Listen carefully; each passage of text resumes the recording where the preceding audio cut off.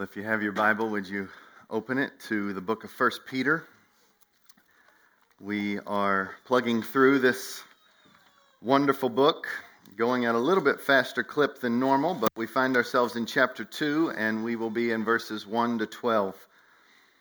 As you are turning there, I also wanted to make you aware that I sent in the email a PDF of a book called 50 Reasons Jesus Had to Die, but we also have these books up here for you, which is the exact same content under a different title, The Passion of Jesus Christ. And these are up here that you can take if you would like a copy. They are yours, and it's basically 50 reasons Jesus died, suffered in our place. And so you could take one for each day to help you as a brief reflection on the death of Jesus from here until Good Friday. So we wanted to make that available for you, just in case you needed something to encourage you there. So they are up here, and you feel free to come up and take one if you would like one, or you can just use the PDF that was sent to you. As we look at 1 Peter chapter 2, the title of today is Longing for Jesus. Longing for Jesus. Let me read here the first 3 verses only, but we will go verses 1 to 12. The Word of God says this: "So put away all malice and all deceit and hypocrisy and envy and all slander. Like newborn infants, long for the pure spiritual milk, that by it you may grow up to salvation, if indeed you have tasted that the Lord is good." Let's pray. Father, I ask that you would increase our taste for you, our longing for you. I pray, Father, that in this moment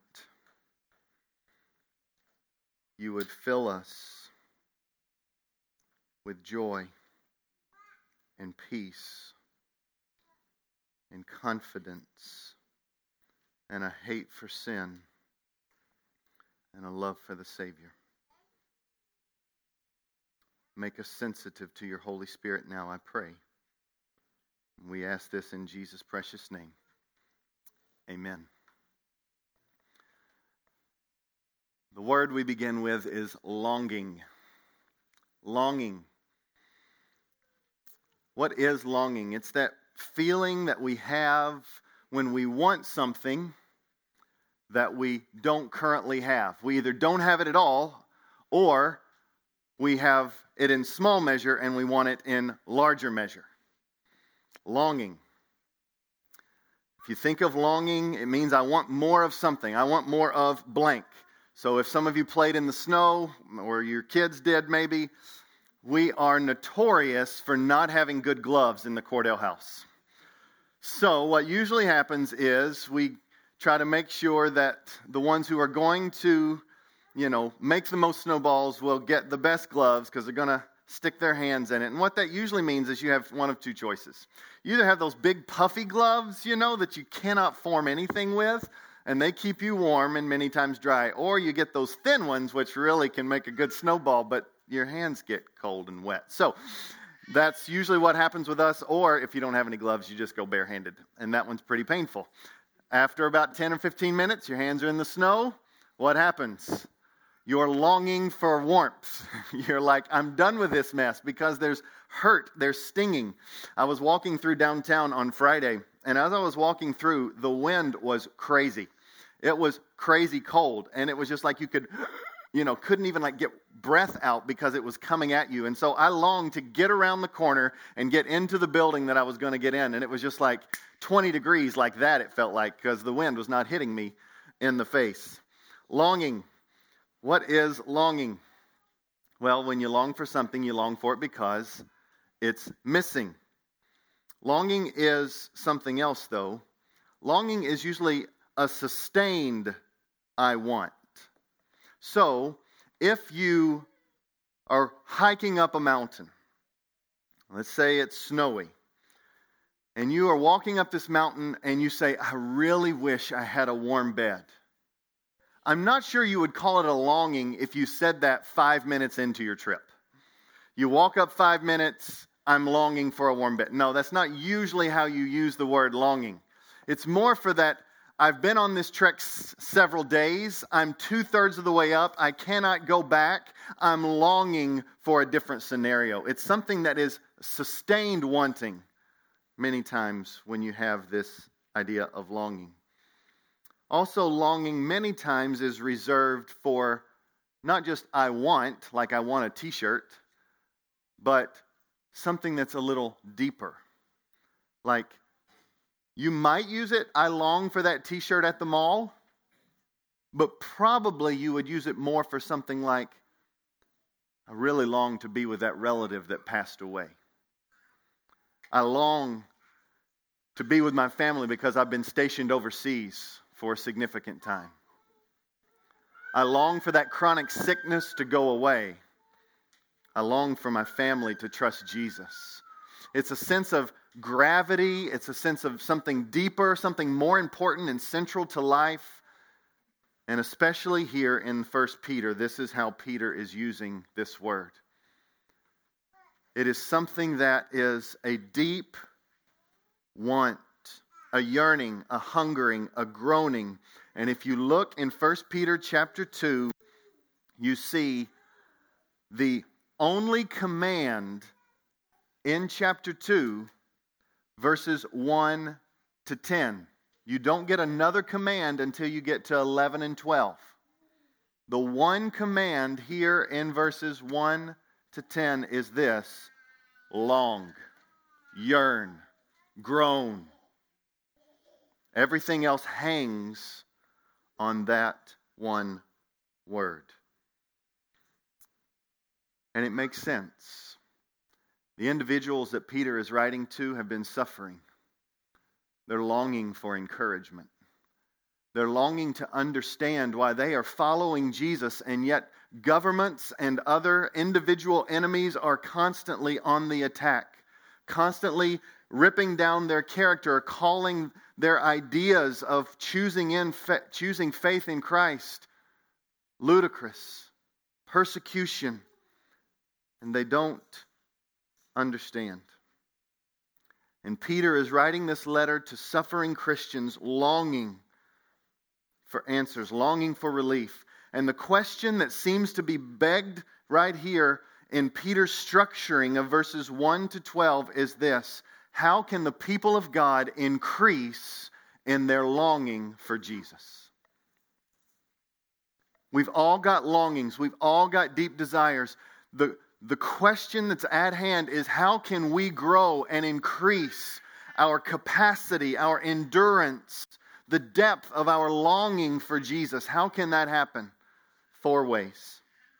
1, put away evil deeds. They are barriers to love. That's verses 1 to 3. The other way we increase in our longing for Jesus is 2, we remember what God is building us into. He's building us into something, and we'll see that in verses 4 to 8.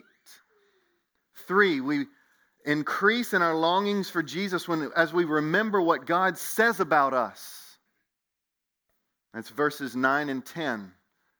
And we increase in our longing for Jesus as we live out of our longing.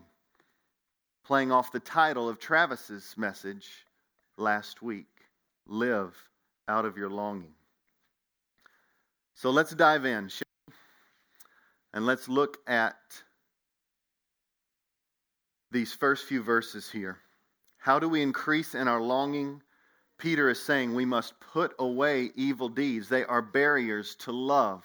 Where do you get this idea of these ideas being barriers to love? Well, if you hit reverse a little bit, what you see in verse 22 is this: having purified your souls by your obedience to the truth, having trusted in Christ, obeying the truth of the gospel, believing in Him, repenting of your sins. It says, for a sincere brotherly love, that's the end of that trust, is loving others. Love one another earnestly with a pure heart. So the context here is those changed by Jesus are meant to love one another. And so he goes on to say,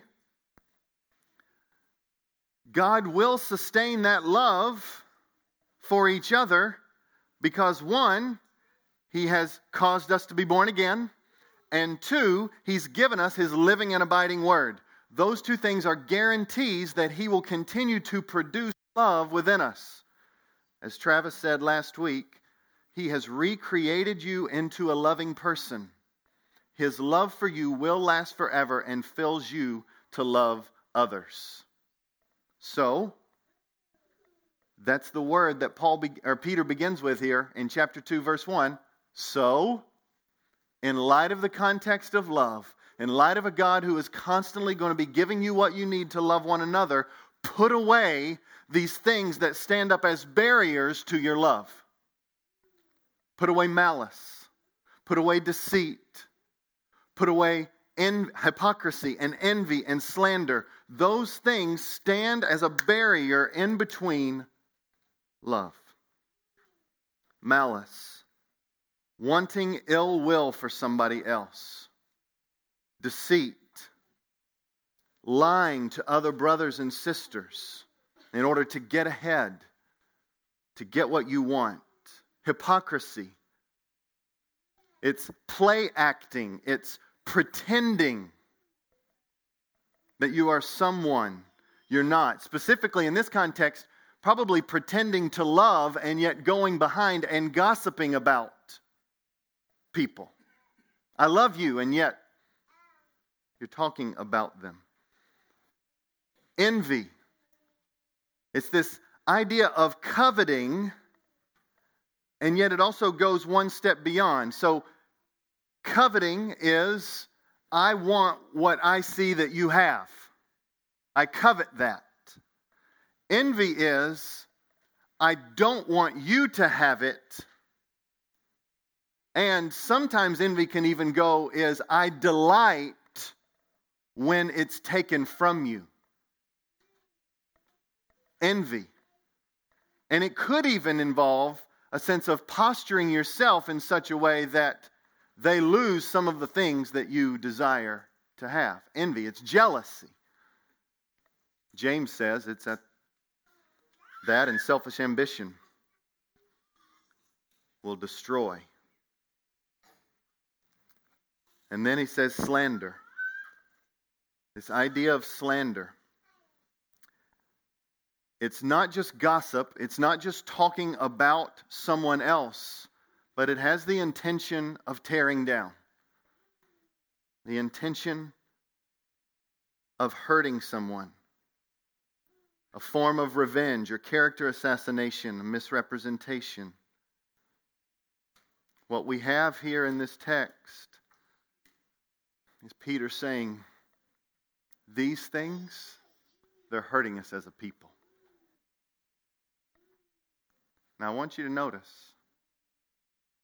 who's he telling to put these away? Unbelievers or the church? Yes, okay. Interaction. Yes, that's right. The suffering Christians. Because these things are common to humanity. Even redeemed humanity. And in one way, shape, or another, there's a sense that we can all wear these labels, guilty at times. Malice and deceit and hypocrisy and envy and slander. And he's saying these things stand in the way of our love for each other. And so, he says that we should put them away. Cut them down. Hate them. And here's what I wish for us as a people. That we would be able to have the both and. That holiness is emphasized here as an essential part of the people of God. We must put away evil. He mentions it above in verse 17, and if you call on him as Father who judges impartially according to each one's deeds, conduct yourselves with fear throughout the time of your exile. Holiness is important because there is a coming judgment. For believers, it's not a judgment of condemnation, but as it was called last week by Pastor Travis, it's a judgment of evidence. Or, according to Peter, it's a judgment of your deeds. It's a sense of you will be held accountable for the actions you do, even as a believer. At the end of the day, it will only serve to make grace that much more beautiful.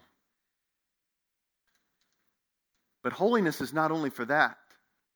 Holiness here in this passage is so that as a people, we would have an increased longing for God. An increased longing for Him. It is the cleaning out of one area so that God can fill us up with deeper longings. Every one of these things are participated in because we are not filling the void with a longing for God, but we are satisfying our longings with something else. Malice is, I've got a longing for things to be right. I've got a longing to get ahead or to be accepted, so I will hurt someone else in order to get what I long for. When that happens, Jesus is not coming in to fill the void. We are satisfying it with our own evil desires. And therefore, our longing for Jesus doesn't increase. This bottomless pit of needing constantly more when we fall into sin only increases. The same with deceit and hypocrisy and envy and slander. There's this longing. That's why we participate in sin. And if we choose sin, it fills in the void that Jesus is meant to fill. And so Peter is ambitious for us as a people to put this away. Not only so that we can love each other deeper, but that Jesus would fill the vacuum. That He would grow and increase in our hearts. And as that happens, we long for Him. Like grammatically, it's that essential. It's command, long, by putting away all these things. They're connected, even in the structure of the sentence. God wants us longing for Him. And the barriers upon barriers is when we choose to participate in sin. And if you are a follower of Jesus, and you have tasted and seen that the Lord is good, you will want to put away the sin, and you will want to work hard in order that that longing would be for Jesus alone. I pray for a culture in this church where holiness is held high and sin is not taken lightly, but where it is safe to confess your struggles. And the only way we can do that is if we remember the gospel and we are not fearing self-righteous condemnation, but we believe that as a people, repentance is the gateway to refreshment. Think about 1 John chapter 2. 1 John chapter 2 says this: if we confess our sins, He is faithful and just to forgive us of our sins and to cleanse us from all unrighteousness. If we say we have not sinned, we make Him a liar and His word is not in us. My little children, I'm writing these things to you so you don't sin. That's what Peter's doing. I'm telling you to put away sin so you don't sin. But if you do sin, what do you do if someone does sin? We have an advocate before the Father, Jesus Christ the righteous. If the emphasis of our culture is leaning on our own righteousness, people will then hide and try to appear as if they have it together. And it's a miserable place to be. Because when you're trying to appear or lean on your own righteousness, you can't stand long until you crumble. It's too heavy a burden. You're never meant to hold it yourself. He says here, Jesus Christ is the righteous one. We have an advocate before the Father, of which we can take all of our sins and our struggles to Him. The invitation here, in order for an increased longing, is that we put away all evil. We put it away so that we can love one another, yes, but so that that can create a space in which we can long more for Jesus. Do you not find it interesting the command is long? Like, you can't do that. You can't just make your heart want something. It just happen. Fill with joy. I wish it were that easy. There's just no clap. There's just no command you can give yourself to make it happen. That's why Peter is structuring it this way. There are things we can do, but ultimately the gift is from God. He must give us more of Himself. Now, Peter, when he is writing the book of Peter, it seems as if he has meditated long and hard on Psalm 34. Taste and see that the Lord is good is taken from Psalm 34. And David, in the midst of writing this psalm, it was a time when he was under persecution and attack, and God had delivered him. And so Psalm 34 is his declaration of thanks be to God for His great deliverance, which is therefore an appropriate psalm for the people who are under suffering. But he wants it to be really clear that God hears their hurts. Listen to Psalm 34, 5-9. Those who look to Him are radiant, and their faces shall never be ashamed. This poor man cried, and the Lord heard him and saved him out of all of his troubles. The angel of the Lord encamps around those who fear Him and delivers him. Oh, taste and see that the Lord is good. Happy, blessed, at peace is the man who takes refuge in Him. Oh, fear the Lord, you His saints, for those who fear Him have no lack. You can hear words of Peter all over that psalm. Fear the Lord. Run to Him. Taste and see that He is good. And so, similar to going to Cheesecake Factory, I don't know if you've ever been before, but I tell you, really expensive pieces of cheesecake. And they're big. So we try to share. But I tell you, you get that one bite of that cheesecake, and then all of a sudden taste buds in your mouth start, leaping for joy. And you're like, I really wish that was my piece and not a shared piece right now. It's this sense of you tasted something, and now you want more of it. That's exactly what he's saying. I have changed you. You've tasted just a small sliver of my greatness and my goodness. And now as you put away sin, and as you do these other things we're going to talk about for the rest of the sermon, all of a sudden you're longing, I want more, I want more, I want more. That's what he's calling us into. Holiness is an invitation into cleaning house, so to speak, that you would long for more of Him. It comes not only, longing for Jesus comes not only by putting away evil, which is a barrier to loving others, but by remembering what God is building us into. Look at these next words. I'm going to read verses 1-3, and then the next section starts in verse 4. So put away all malice, all deceit, hypocrisy, envy, and all slander. Like newborn infants, command, long for the pure spiritual milk. You see that image of an infant longing for milk. Now, some translations would say the pure spiritual milk of the Word. That's because that word pure there actually is almost like a play on words with the Greek word for word. So it does seem to be that, and combined with his comments on living and abiding Word previously in the upcoming verses, that he's asking us to long to be in the Word of God. Just like infants long for milk. That by it you may grow up into salvation, if indeed you have tasted that the Lord is good. Now, he says, as you come to Him. Isn't it interesting? Long for the pure spiritual milk. We just said that that's the Word of God, but he says now, as you come to Him.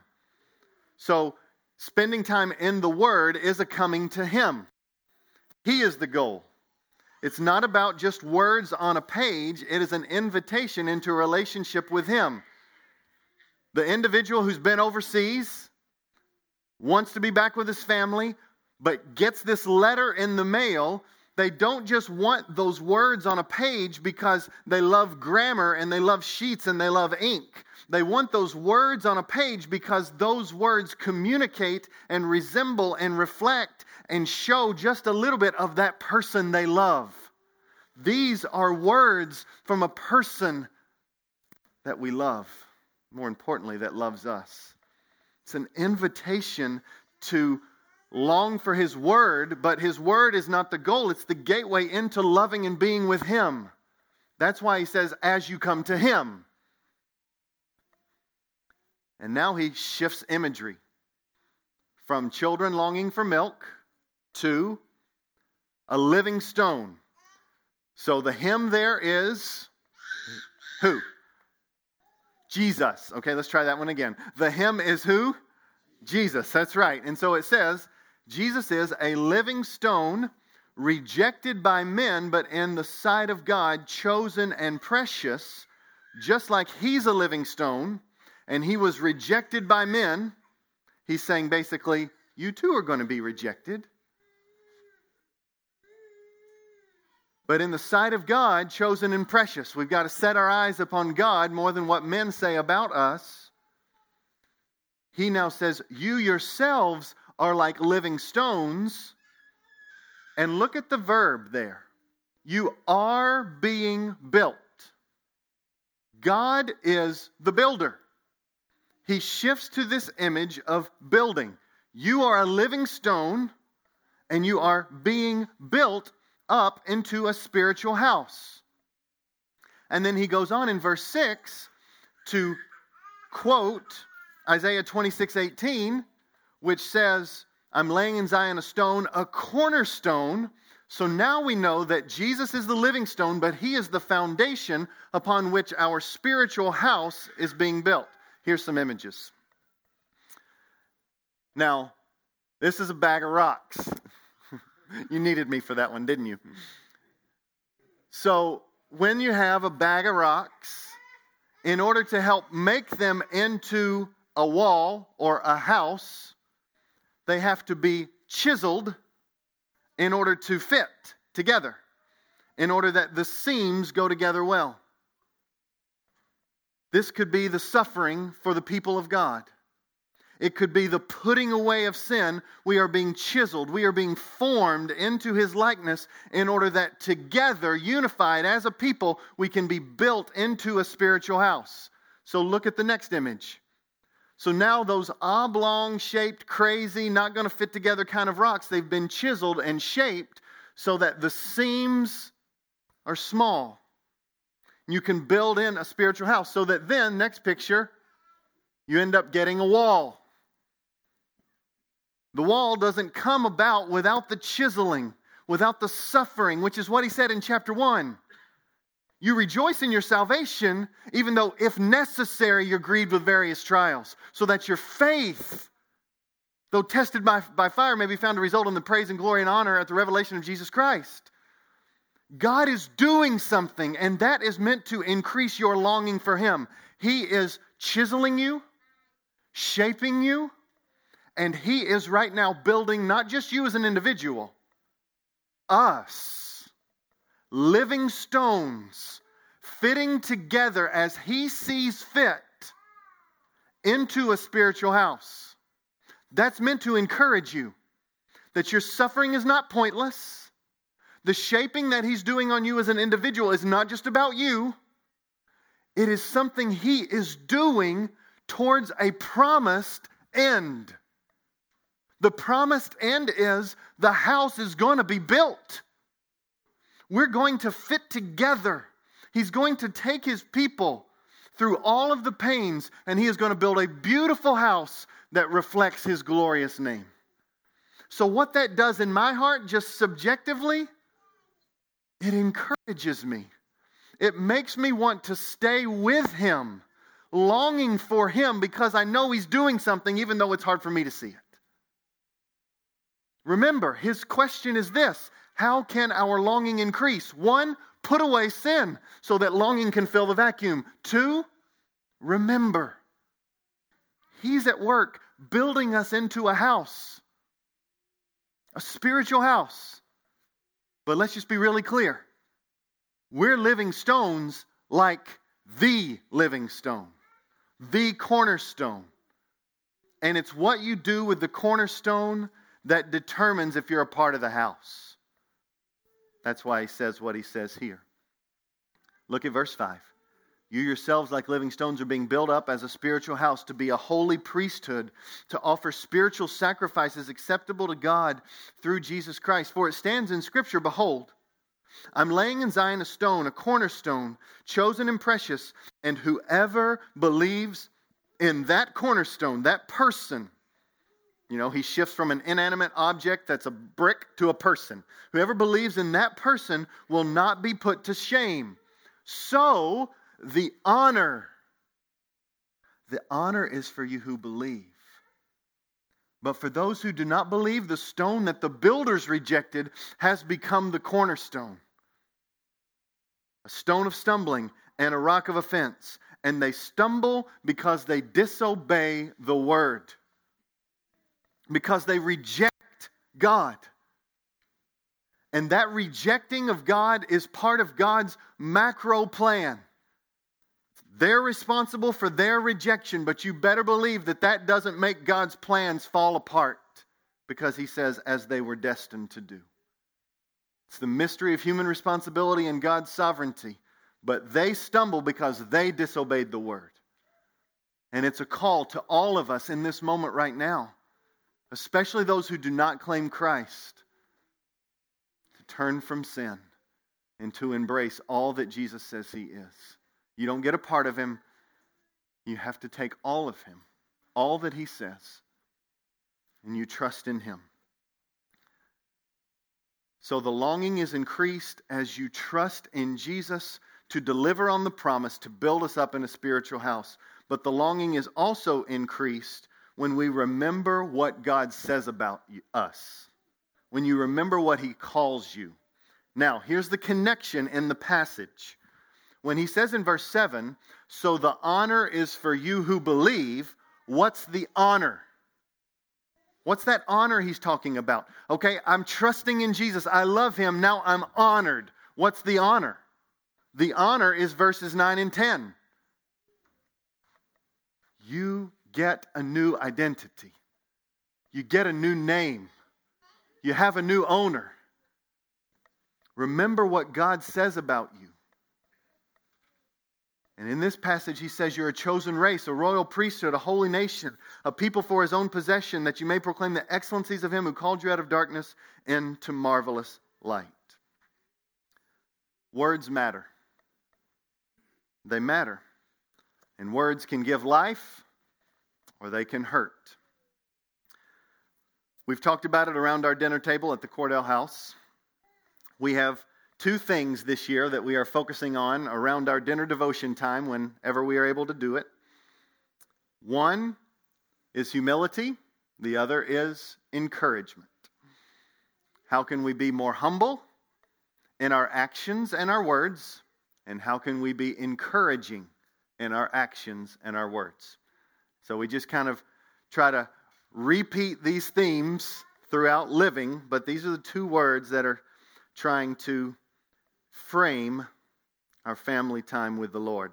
And we have all Cordells had shining moments and not so shining moments. Times of repentance, times of prayer for help. But it's been so helpful. But as you begin to think about how do my words encourage people, you begin to kind of have antennas up everywhere you go. And name calling can hurt. Especially as you're a parent of kids in school, name calling hurts. You're worthless. You will not measure up. You will amount to nothing. Some of these phrases have not been said just as a kid in the schoolyard, but maybe by parents growing up, by siblings.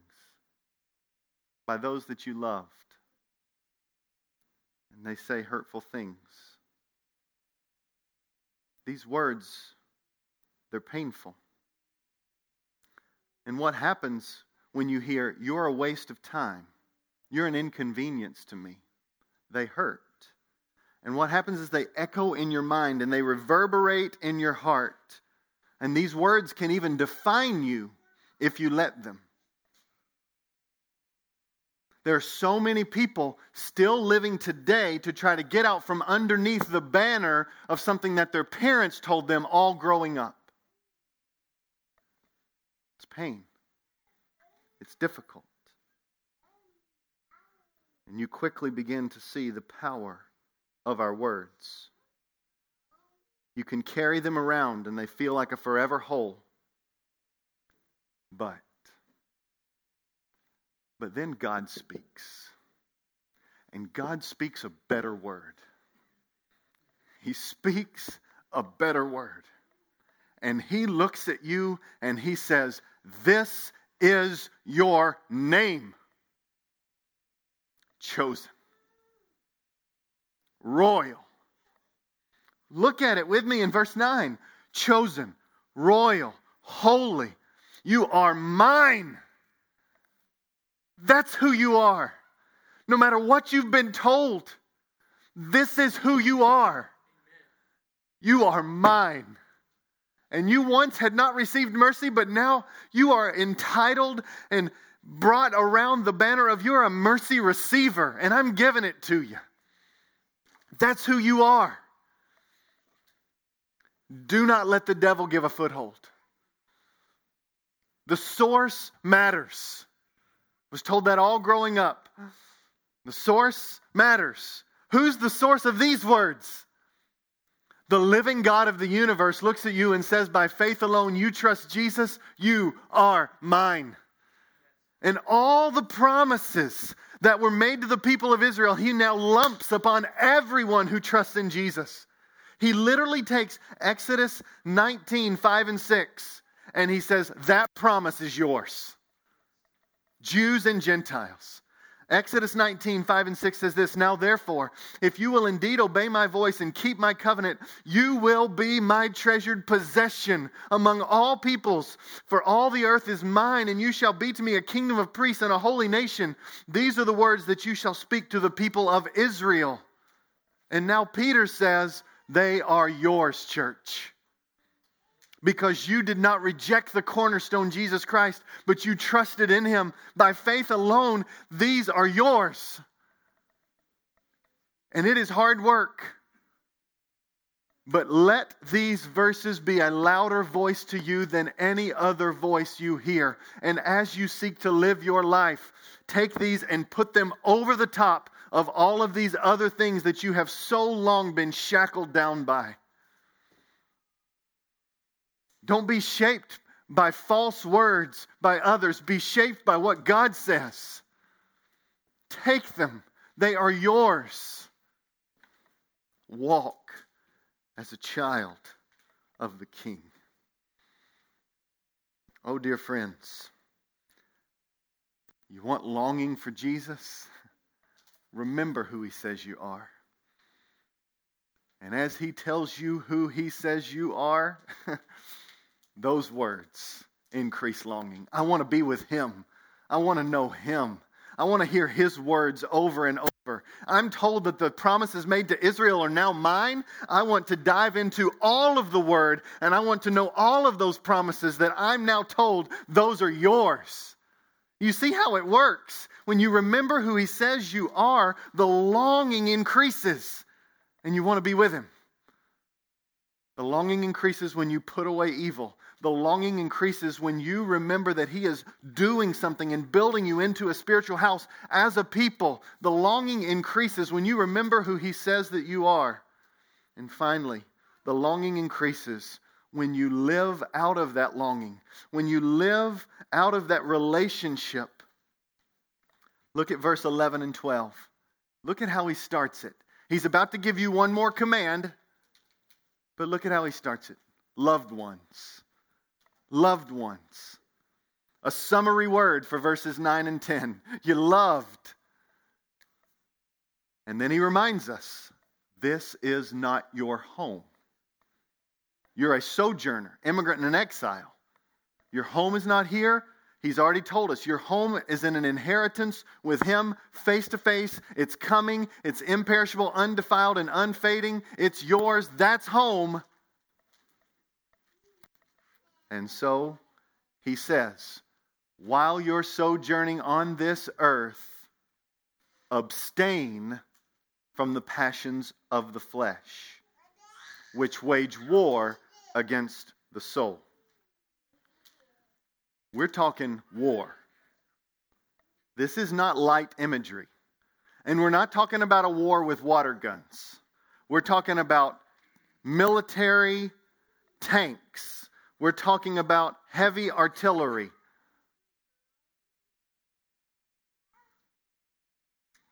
We're talking about day-to-day war, where you are tempted to lust, or to lie, or to greed, or to be jealous. Where you are tempted to try to get ahead. Where you are tempted to try to live for the pleasure of men rather than for the pleasure of God. It happens. It happens. Happens where you work. It happens where you exercise. It happens when you go to the grocery store. It happens when you're just doing leisure.